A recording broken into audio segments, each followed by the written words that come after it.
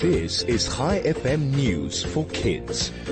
Hi there, Chai Kids. I'm Lara, and here is your news. Today is Wednesday, the 22nd of February, 2023. A woman living in America broke a famous sculpture by mistake worth $42,000. The woman tapped the 40-centimeter tall sculpture of a balloon dog by artist Jeff Koons.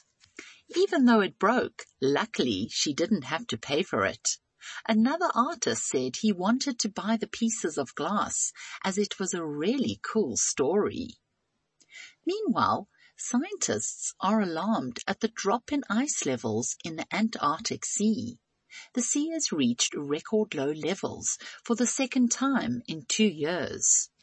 Researchers say climate change is having a huge effect on the area. In 2016, scientists began observing a steep downward drop in the levels. And finally, people who study fossils in China have found the remains of what they think is the world's oldest known flush toilet. According to the Chinese media, broken pieces of the 2,400-year-old toilet and a bent flush pipe were discovered by a research team in the central city of Xi'an. Before we end off today, I have a joke for you. What did the mama cow say to the calf? It's past your bedtime.